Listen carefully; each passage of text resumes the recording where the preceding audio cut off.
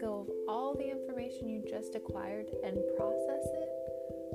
Hi, you guys, and welcome to my podcast, Brain Dump. Officially, this is a place where I'm going to be recapping what I've learned throughout the week from my college classes. It's something that will help me review what has been talked about in my classes, but it'll also allow me to relate what I've learned to life and how those things can be applied. Some weeks will focus more on one specific class, while others might highlight each class.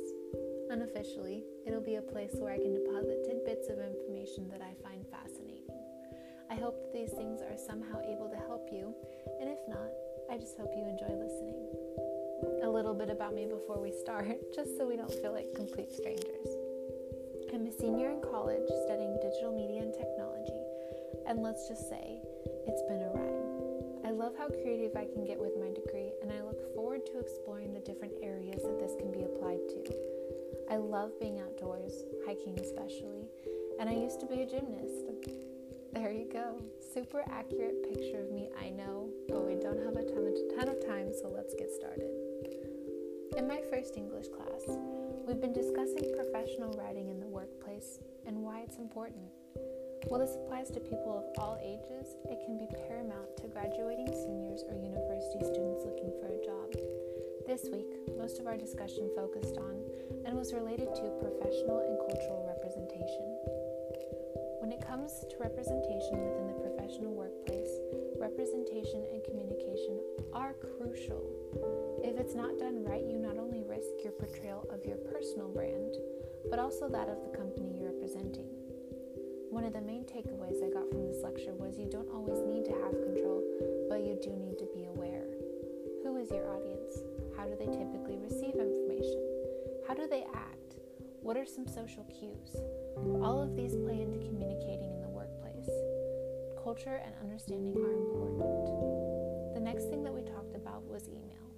There are 4 main things that need to be considered when composing and constructing emails. 1. Be aware of your formatting because people will notice. 2. Cultural consideration. Titles and the way you address someone can really help or hurt you. Be aware of common sensitivities and the fact that titles hold very different levels of significance within different cultures. Be respectful of that. 3. Overall politeness in an email matters. Make a good impression by using the golden rule, and be aware of your tone. Is your tone respectful? Is it something that you'd like to receive in an email? Keep these in mind as you're writing that email up. 4. When handling different topics, realize that opinions will differ from yours, and that's okay. Do your best to try and see from the other person's point of view, and be respectful of them. A few other things that we learned regarding email and notes or memos that I did not know. Memos come from internal communication and document conversations that can then be broadcasted to the public. Essentially, the way I understood it, if there's a meeting held at a university talking about a ski trip, it might then be recorded and placed on the public bulletin board to inform other students about said trip. They're typically straightforward and they use formal language. Regarding emails, they are also typically straightforward.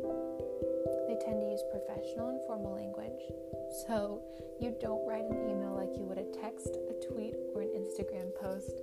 They are very different things. Keep these in mind. Context and audience matter. Emails are typically confidential depending on the sender and receiver. There are exceptions based on jobs and institutions that you might attend, so be aware of those. Educate yourself on who it's going to and who can access these emails. They're also used as a way to document things, whether it's an event, updates on a project, or a question being asked.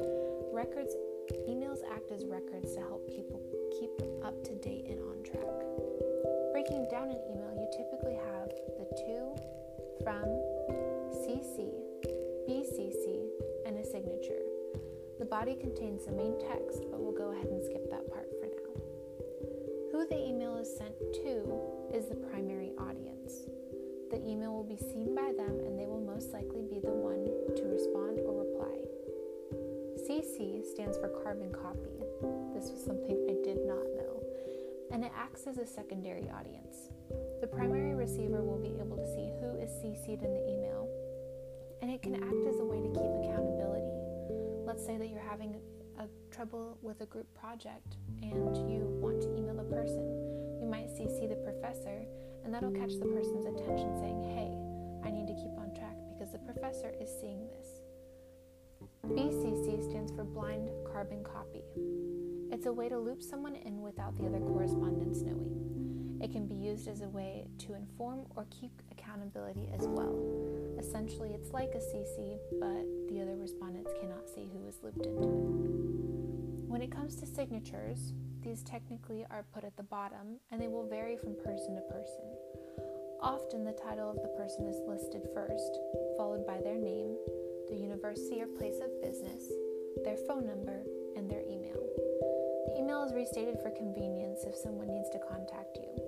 Sometimes people will include a quote or a saying as well, but be careful when doing so and know its purpose.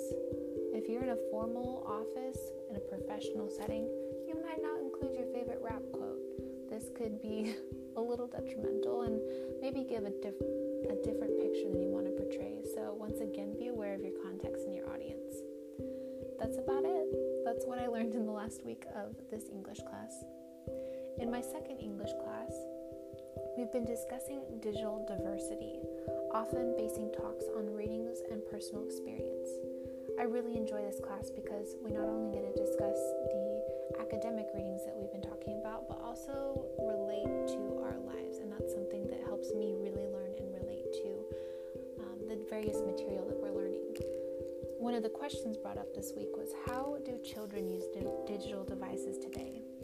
This was considered in relation to reading comprehension, and it's important and beneficial, why it's important and beneficial for students, especially those developing literacy skills, to read print-based text instead of electronic material.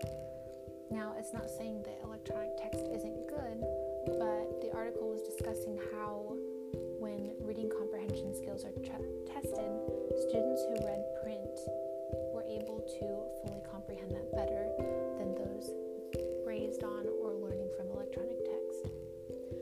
Overall, the discussion among my classes that has seemed to kind of overarch and connect between each section and area is personal branding. Personal branding is much more important than I thought or realized, and it has kind of influenced me and inspired me to keep that in mind as I am going out and applying for jobs, or as I'm walking around school, or even on social media, just how I act around people. Essentially, your personal brand is how you act, how you dress, how consistent you are with this.